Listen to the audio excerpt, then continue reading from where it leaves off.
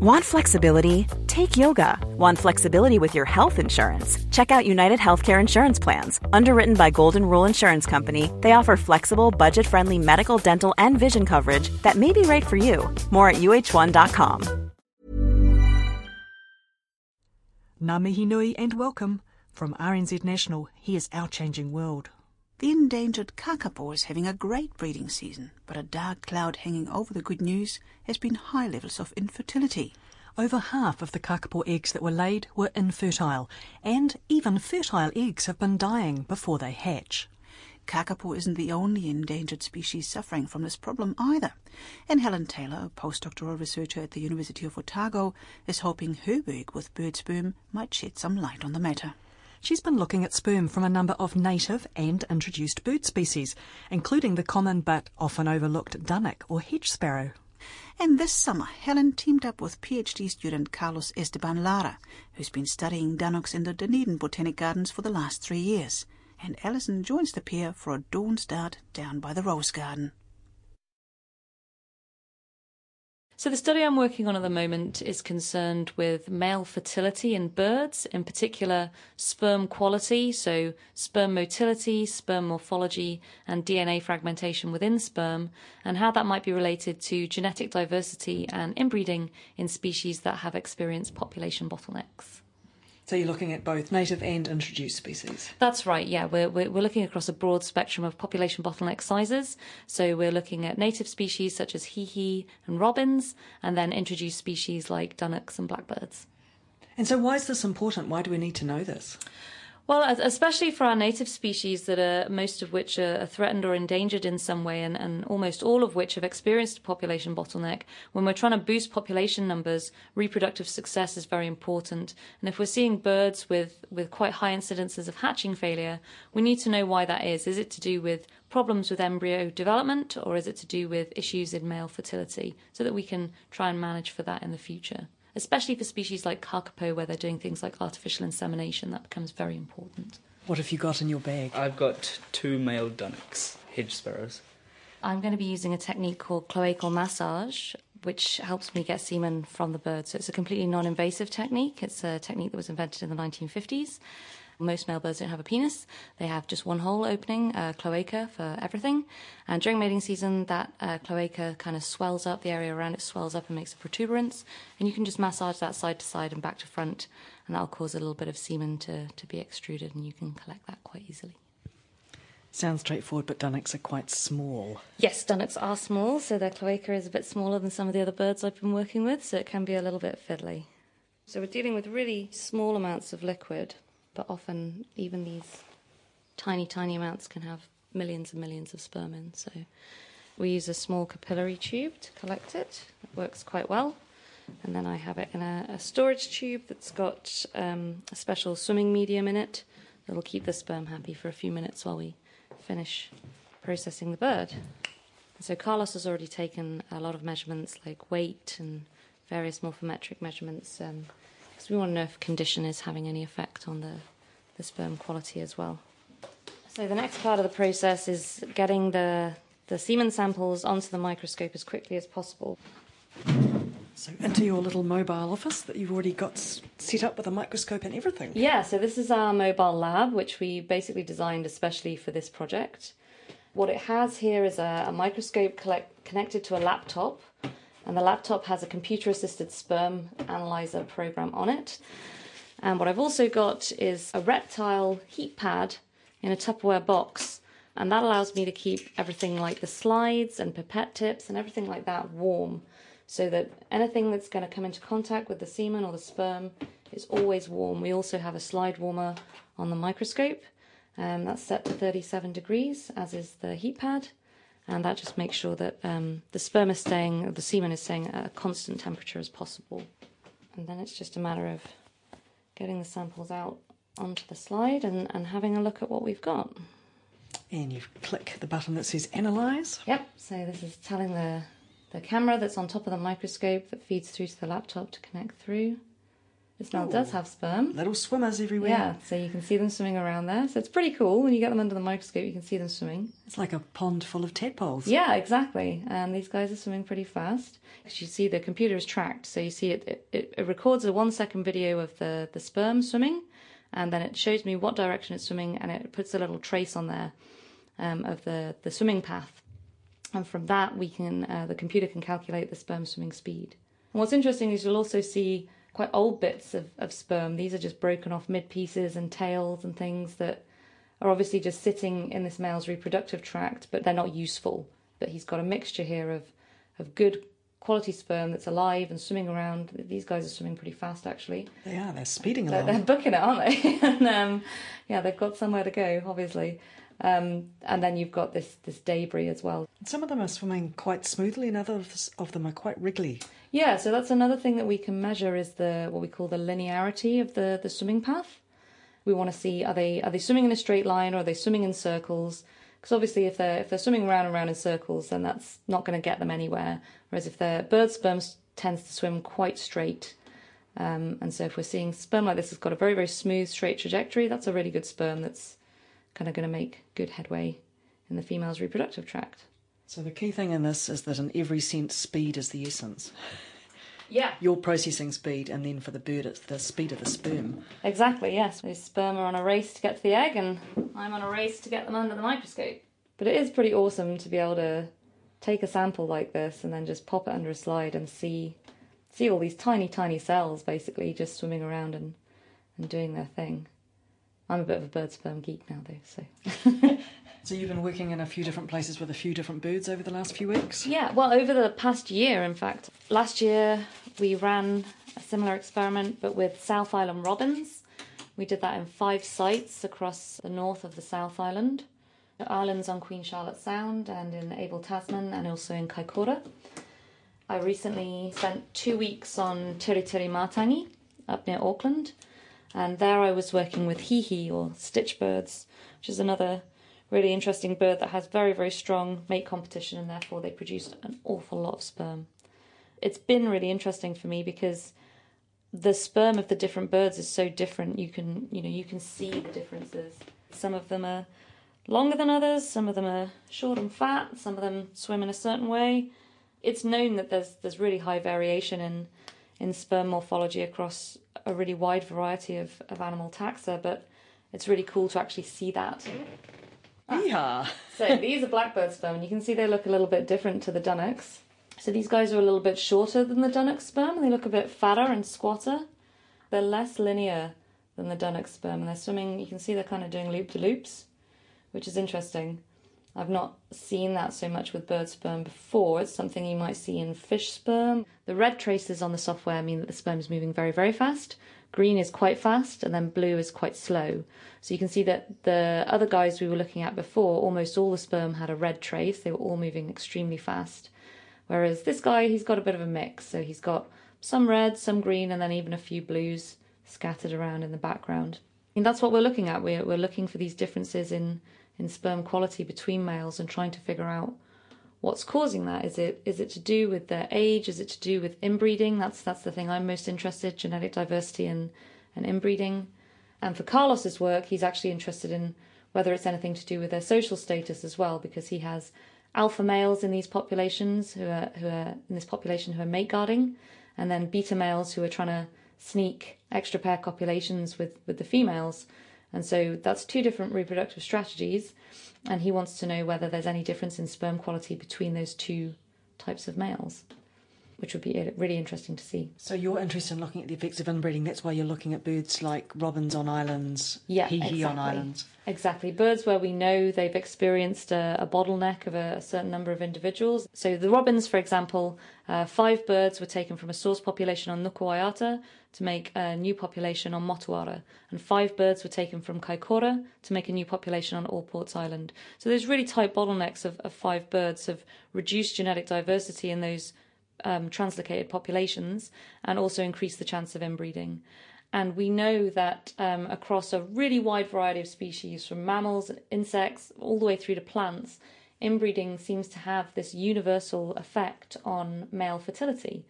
And it's not clear why male fertility in particular is so susceptible to inbreeding.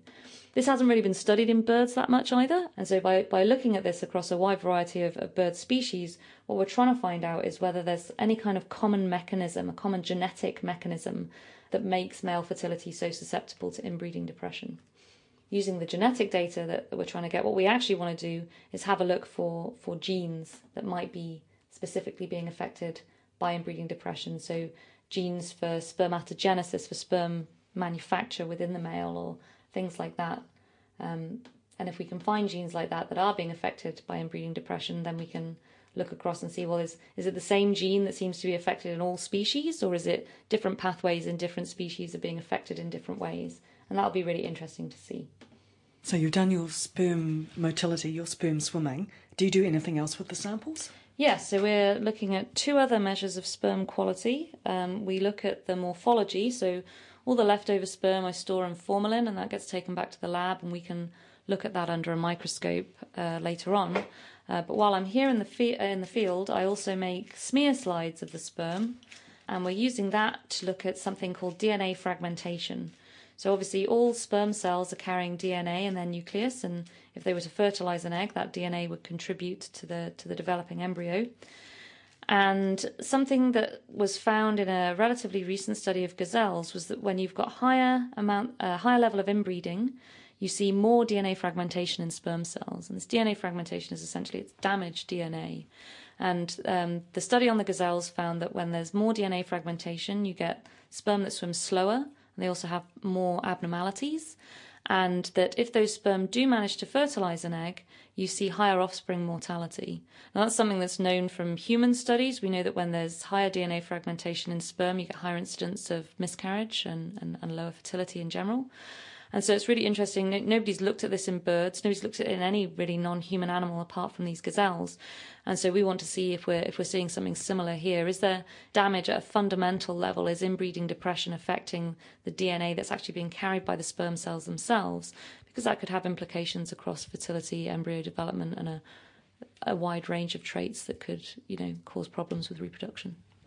So I get why you're looking at inbreeding and you're looking at birds like robins and hee, which have been through these little bottlenecks as they get transferred to islands. Why are you also looking at Dunnocks and blackbirds here? Because they're introduced birds, they're really common. Yep, they are indeed. So they're not of conservation importance at all, but obviously those birds, when they were introduced by the British Naturalisation Society, they all went through their own population bottleneck. So all the native English birds that were introduced to New Zealand were introduced in varying numbers. So about 800 blackbirds were brought into the country, but only about 200 Dunnocks. And then other birds like Cyril bunting, there are only 7 Cyril bunting released that have gone to make the population of Cyril bunting we have in New Zealand today.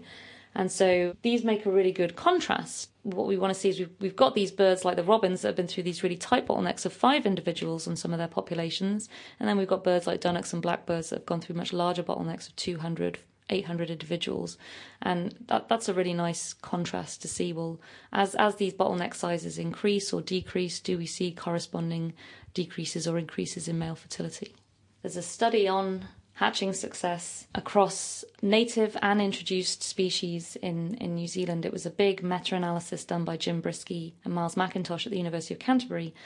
And they looked across the bottleneck size that the bird had experienced, both the native and the introduced birds, and then recorded instances of hatching failure in those birds. And what they found was that as the bottleneck size decreased, so it was a smaller number of birds that passed through the bottleneck, the hatching failure also increased.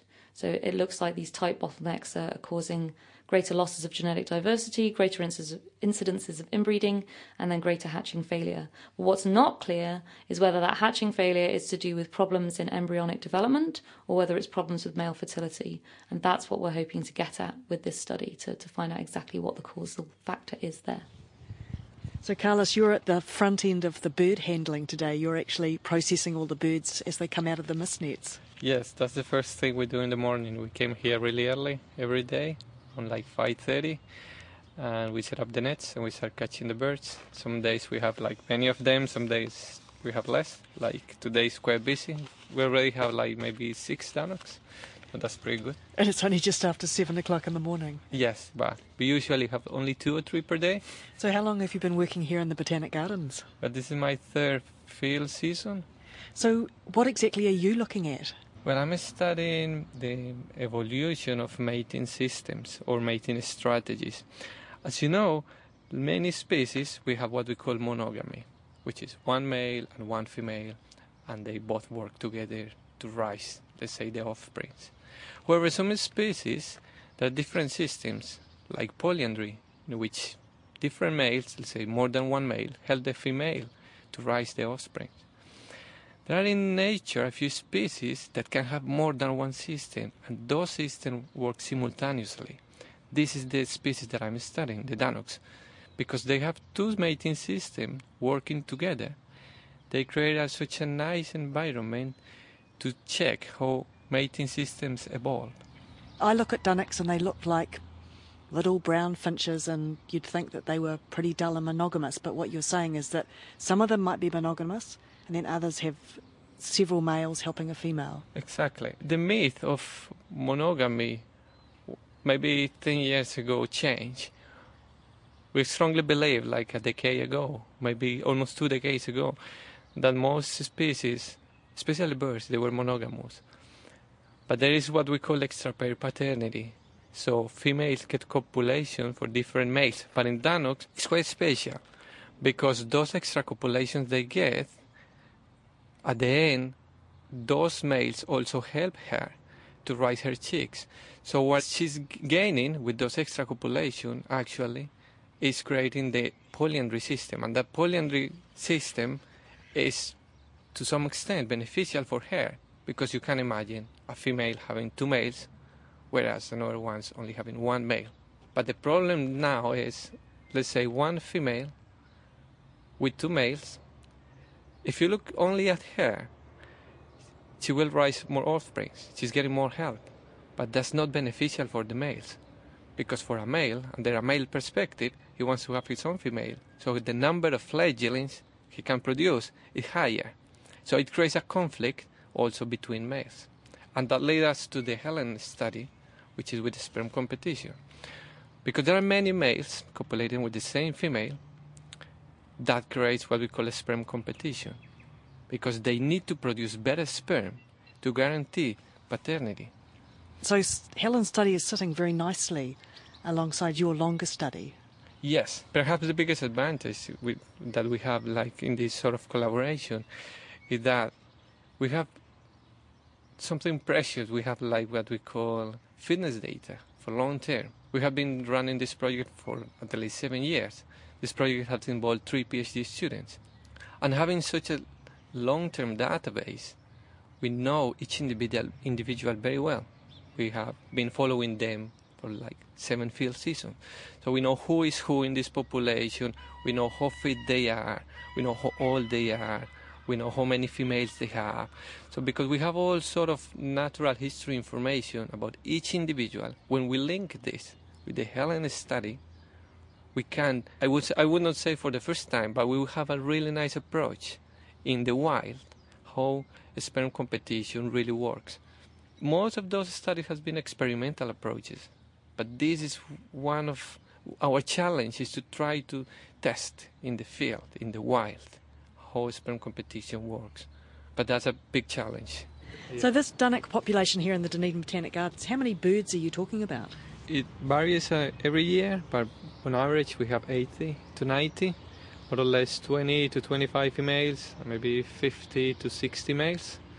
Sometimes it's 2 males per female, but sometimes there are less. And they're quite territorial, and you know where all their territories are? Yeah, that's one advantage of working with them, because they keep the territories along the year, but they keep the territory and they defend the territory a lot during the breeding season, during the summer.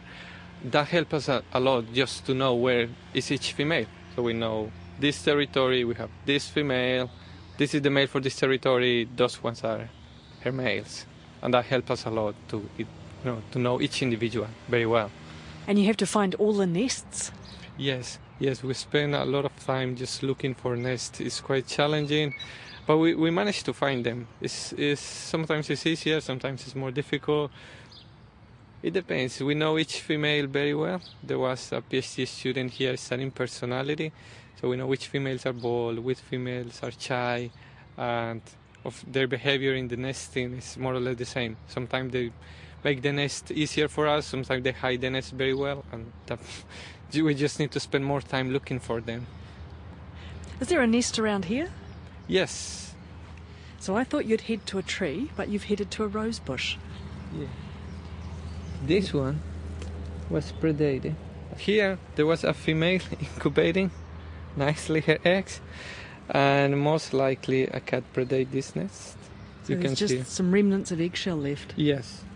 They're very greeny blue eggshells, aren't they? Yes, they are. This is one of the things that we are studying here, like why this blue-green coloration in the eggs. So the garden, if you think in Dunedin and you think the botanical garden in Dunedin, it's such a peaceful place. Nothing happened, like no thieves, nothing. But when you look at the predation, it's huge, it's massive. And cats are the biggest predator here. They are the main ones. So let's say this nest that I'm showing you here. This is her third nesting attempt.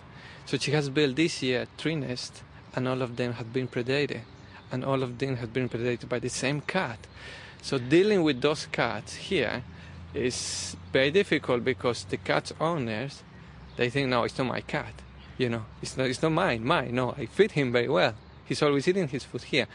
But in the garden, at least, I would say 20 to 25% of the nest, we lost them every year because this cat situation. And we think that that's a shame. There are different predators here, like rats. Rats, they mostly predate the eggs. So they like just to eat the eggs. But the one that we have here is clearly predated by a cat. And it's a shame because this female now, the summer is going through, time is short now. She's running out of time and she needs to make it. So now she needs to decide very quickly, I need to build a new nest, I need to lay eggs again, and I need to give it a go once more for the 4th time in less than, 2 months. That nest is quite substantial. It must take a bit of building. Yeah, this is actually an activity exclusive to females. So the males do not help building the nest in this species. And at the beginning, the females spend 2-3 days building a nest.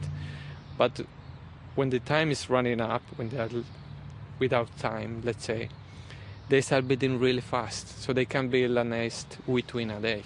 So I'm pretty sure this female we are just talking about, she's going to build a nest within a day. The nest is quite nice. It's outside with big twigs and inside it's with moss, some moss, and inside they have feathers to make it soft. But I've seen here it's very common they use hair, like human hair, and that makes like a nice layer in the nest, in the inner part of the nest, which is really soft. How many eggs do they lay? They usually lay 3 to 4 eggs, sometimes 2, a few females 5, but on average I would say 3. The process is quite fast because they lay the eggs and then they keep incubating 10 to 11 days. And then the chicks remain in the nest 10 to 11 days as well. And then they fledge. So in total, since you start laying the eggs till they fledge, it's maybe 20 to 25 days. So they grow really, really fast. That was Carlos Esteban Lara, a PhD student in the zoology department at the University of Otago. And you also heard from postdoctoral researcher Helen Taylor from the Department of Anatomy. Thanks for listening to this Our Changing World podcast. You can stay in touch with us on Twitter at @RNZ_science. Mā te wā. Botox Cosmetic, out of botulinum toxin A, FDA approved for over 20 years. So, talk to your specialist to see if Botox Cosmetic is right for you. For full prescribing information, including boxed warning, visit BotoxCosmetic.com or call 877-351-0300. Remember to ask for Botox Cosmetic by name. To see for yourself and learn more, visit BotoxCosmetic.com. That's BotoxCosmetic.com.